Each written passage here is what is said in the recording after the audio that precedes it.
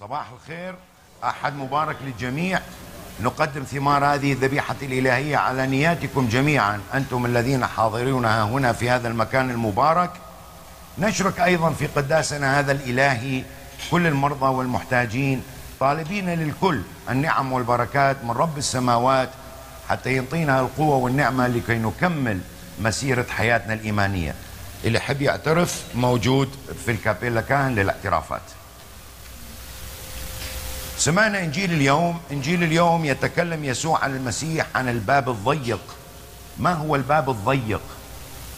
وما نص هذا الإنجيل اليوم إيش عنده علاقنا اليوم بحياتنا اليومية؟ لأنه ذاك الوقت يسوع المسيح كان يتكلم مع اليهود، فهل احنا عندنا علاقة بهذا الموضوع اليوم؟ تعالوا نشوف مع بعضنا شو يريد يوصل لنا يسوع المسيح من رسالة اليوم تفيدنا في مسيرة حياتنا الإيمانية.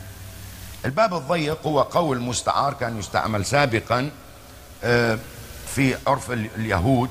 لما كان يبقى في عرس كانوا دائما يسوون الأعراس في البيوت، فيتركون الباب الكبير ويستعملون الباب الصغير. وهذه الأعراس كانت دائما تقام ليلا لا نهارا، فكل الذين كانوا مدعوين إلى العرس، كل الذين كانوا أن يسمح لهم أن يدخلون إلى العرس، كانوا يدخلون من هذا الباب الضيق حتى يتمتعون بالحفلة ويتمتعون بالعرس ويشاركون بالاحتفال ليلا. اللي ما كانوا مدعوين وكان الدنيا ليل طبعا، كان دائما هذا الباب يبقى مغلوق قدامهم، فش قد ما كانوا يدقون على الباب ما حد كان يفتح لهم الباب، لأنه ليسوا كانوا من المدعوين، فكانوا يبقون دائما أمام الباب وكانوا يبقون دائما في الظلام. نشوف اليوم يقول سيدنا يسوع المسيح لا يدخل إلا لازم أن يدخلوا من هذا الباب الضيق. هذا الباب الضيق اليوم لو نجي نطبقه على حياتنا، الباب الضيق هي كل المشاكل اللي صادفنا، كل العوائق اللي تصادفنا، كل الشكوك اللي احنا ممكن أن نعيشه في حياتنا كمسيحيين. كثير من عندنا ساعات كثير نقول وينك يا الله؟ وين قدرتك؟ أنا أصلي، أنا أصوم، أنا أنطي للفقراء، أنا عندي عبادات إلى مريم العذراء، وينك؟ أنا ما أحس أنك موجود في حياتي، ويني قدرتك؟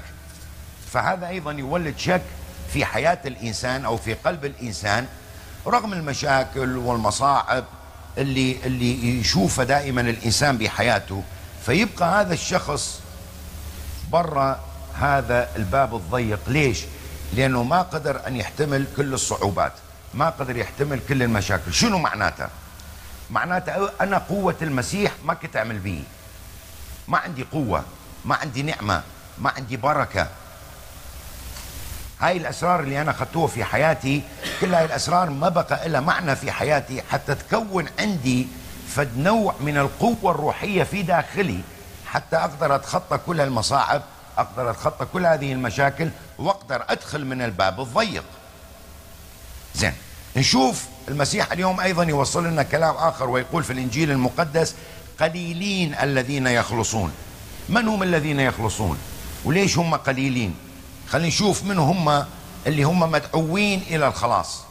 طبعا كل إنسان مدعو إلى الخلاص هو من آمن بيسوع المسيح، هو من آمن برسالة المسيح الخلاصية، هو من آمن بالإنجيل المقدس اللي هو كلام الرب، هو من يعمل حسب الإنجيل المقدس، هو من يسير على خطى المسيح، هو من ياخذ مثل صالح من المسيح في حياته، هو من يعطي أيضا مثل صالح عن إيمانه المسيحي، بحيث الآخر يرى المسيح فيك ويرى المسيح فيا ويتعرف على المسيح من خلالك ويتعرف على المسيح من خلالي.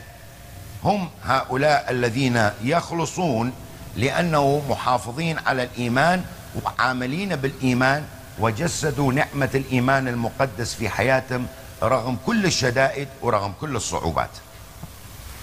رجعوا جاوبوا اليهود وقالوا له قدامك أكلنا وشربنا وفي شوارعنا علمت. أنا مرجع وأقول له اليوم أنا كل أحد كنت أجي للكنيسة، أنا كنت أصوم وأنا كنت أصلي وأنا ما قصرت بواجبي، وأنا كل شيء هاي العبادات اللي تنص عليها الكنيسة كنت أسويها. كثير من عندنا مع الأسف كان أخذنا هالعبادات أو هالأسرار اللي إحنا نمارسها كشكل من الأشكال فقط، وما عنده أي عمق روحي في حياتنا الروحية وفي مسيرة إيماننا. اليوم هذه الأسرار إذا لم تترك بصمة في حياتي فتبقى مجرد هو شكل أنا أمارسه، لأن ليس من المعقول أن أجي وأشارك في الذبيحة الإلهية واتحد بجسد، يعني آكل جسد المسيح وأشرب دم المسيح من خلال الذبيحة الإلهية، وبعدين أطلع أحكي على واحد الآخر وأجيب بحث الناس وأنتقد ويكون عندي حقد ويكون عندي ضغينة وأنا زعلان مع الآخرين وأنا إنسان متكبر وأنا إنسان بس أحب نفسي. فهؤلاء لم يعرفوا الله أبدا، حتى لو هم يصلون ويصومون ويحضرون بالكنيسة ويقولوا له ليسوع المسيح قدامك أكلنا وشربنا وقدامك جينا للكنائس وقدامك عملنا كذا وكذا، ابعدوا عني أنا لا أعرفكم. ليش المسيح ما يعرفهم؟